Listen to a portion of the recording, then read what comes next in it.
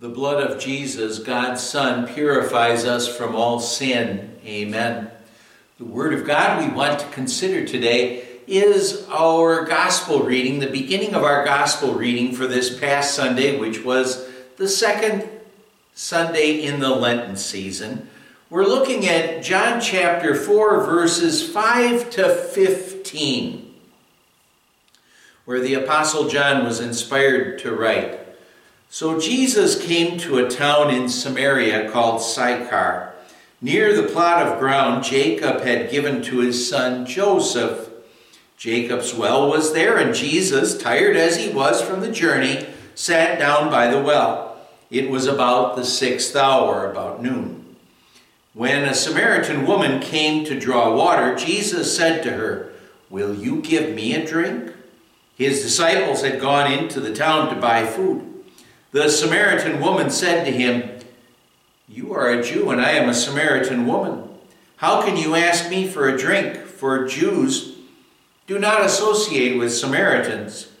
Jesus answered her, 'If you knew the gift of God and who it is that asks you for a drink, you would have asked him, and he would have given you living water.'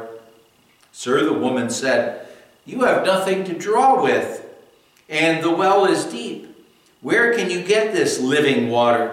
Are you greater than our father Jacob, who gave us this well and drank from it himself, as did also his sons and his flocks and herds?'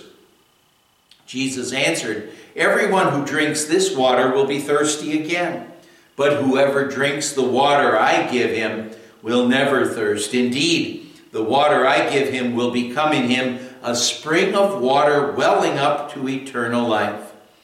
The woman said to him, 'Sir, give me this water so that I won't get thirsty and have to keep coming here to draw water.'" My dear friends in Christ, Jesus had been preaching in southern Palestine, in Judea, and when he was preaching down there, the Jews felt threatened by Jesus because the people were crowding around him and listening to him. Well, they felt threatened by Jesus, and they wanted to oppose him and see if they could somehow or other get rid of him. And well, because of their threats and their attacks, what Jesus did is Jesus decided to go to the northern portion of Palestine, to Galilee, to continue his work there. But to get from Judea to Palestine, well, Jesus went through Samaria. And we could call Samaria, that was the state that was between the northern state of Galilee and the southern state of Judea. However, at this particular time, the Jews in, Galilee and in Judea, they were not on good terms with the Samaritans, and that hostility was something that began, about 500 years ago, when officially we'd say the Samaritans began.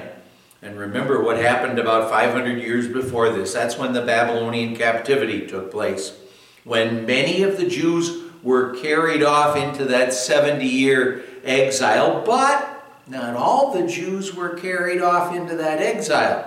There were some Jews who were left behind, and some of those Jews intermarried with the Canaanite people in the land, and those intermarried Jews and Canaanites were known as the Samaritans. Well, after the Babylonian captivity was over and the Jews returned, what happened is, of course, the Jews wanted to rebuild Jerusalem and rebuild the temple. And at first, the Samaritans said that they'd like to help out with that project, but the Jews didn't want them to help because, partly because the Jews looked at the Samaritans and saw that what they had unfortunately done is they had intermarried with the Canaanite people, and many of them worshiped their gods maybe in addition to worshiping the Lord. And so the Jews said, no, you can't build the temple with us because you worship those other gods. And another reason why, maybe this was the greater reason, is that they looked at those Samaritans and said, you're not purebred Israelites or Jews anymore. And there was this hostility, and tragically there was this prejudice that existed. And now because of that prejudice that existed, many of the Jews who would travel from Judea up to Samaria, up to Galilee, instead of going straight through, what they do is they take the long route and go around Samaria, adding maybe 50 or more miles to their trip like that. And that was all just caused by prejudice. All caused by prejudice. And there was prejudice on the part of the Jews toward the Samaritans and on the part of the Samaritans toward the Jews as well. And it's sad that that existed. You know, by God's grace, we are believers, but we still need to look out for feelings in us that might cause us to look down on someone else and maybe withhold the gospel from someone else. Well, on this particular day, when Jesus came to Jacob's well in Samaria, he was worn out. His weariness shows that the Son of God was also true man. He had humbled himself in order to be our Savior. He wasn't using all of his almighty power, so he was worn out and tired and thirsty. So when this Samaritan woman came at noontime to get some water for herself, her family, maybe the animals that they had, well, Jesus asked her if she'd get him a drink. And his request surprised her because she knew that somehow she knew that Jesus was a Jew. And prejudiced Jews would believe that if they drank from the same cup or vessel that a Samaritan drank, that what happened is that they would become ceremonially unclean and they need to go through a special religious cleaning ritual in order to be eligible to worship again. But see, now Jesus wasn't prejudiced. He was concerned about her eternal soul. So he said to her, if you knew the gift of God and who it is that asks you for a drink, you would have asked him and he would have given you living water. The woman didn't understand what Jesus was talking about. She replied, Sir, you have nothing to draw with, and the well is deep. Where can you get this living water? Are you greater than our father Jacob, who gave us the well and drank from it himself? She didn't like to hear Jesus at first here claiming to be, in her mind, greater than Jacob, her ancestor. How she misunderstood what Jesus was talking about. Well, Jesus said, everyone who drinks this water will be thirsty again, but whoever drinks the water I give him will never thirst. And that absolutely thrilled her because she was saying, well, every day, I don't know how many times, probably several times in the course of the day, maybe in the morning, maybe at noon, maybe in the evening, maybe more often, she'd have to go down there with these jars to put water in and take it back to her home. And she was just thinking, if I wouldn't have to do that again, life would be so much easier. But she was missing Jesus' real meaning here.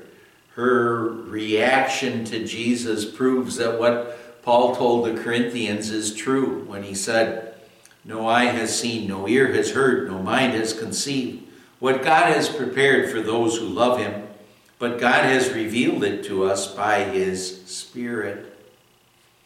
By her own reasoning and thinking, she couldn't understand Jesus. It was only later on, through the working of the Holy Spirit, that she believed and started to understand what Jesus was talking about. That when he was talking about living water, he wasn't talking about H2O. He was talking about, faith and the blessings that we have in God, that those are things that really satisfy. Well, this woman, she acted as if she'd be satisfied if she just didn't have to keep coming to that well all the time for water. She would have been absolutely overwhelmed to have our running water today. But even that, of course, wouldn't have completely satisfied her. She always would have had more wants before she would really be satisfied. And we have that same tendency. Without Jesus, we need to recognize there is no satisfaction. Only in Jesus is there real satisfaction. Without Jesus, no satisfaction. Without God, we can't be satisfied. Over 100 years ago, there was a survey that was done that figured out that the average American had 70 wants. And maybe that sounds like a lot, but a bit more than 30 years ago, that same survey a similar survey was given, and it was found out that the grandson of the person surveyed more than 100 years ago, guess how many wants he had? 500, more than 500. Now that's 30 years ago. If that was 30 years ago, I wonder what it's like today if a similar survey would exist. Would we be in the neighborhood of 1,000? I don't know. It's hard to believe. But see now, we can't satisfy ourselves. It's only through faith in Christ that we can come to see that worldly things don't really matter. Unless, of course, we use them to the glory of God, then they matter. They have a good purpose. But even as believers, we will always have this tendency to be dissatisfied and to want more and more. But Jesus, what he does is he guarantees complete, eternal satisfaction. We live in a materialistic world. You'll hear me say this plenty of times. With all the advertising that's out there, we're not taught to be satisfied. We're taught to want. We're taught to be dissatisfied all the times. We're tempted to covet, to want things that we can't and shouldn't have. We all have the tendency to be like the rich fool in Jesus' parable. He had so much, but he wanted even more. So he had to build bigger barns in which to store his wealth. And then the Lord took his life. And what good did his riches do him then? May God help us always to see that worldly things can't offer us complete and eternal satisfaction. The complete and eternal satisfaction that is ours in Jesus Christ, our Savior. Without Jesus, there's no satisfaction. But with Jesus, we have everything we need. Amen. Let's pray.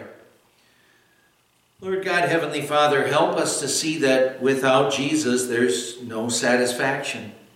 But we who see our sins and know what we deserve because of our sins can be completely satisfied and completely happy when we have Jesus, our Savior.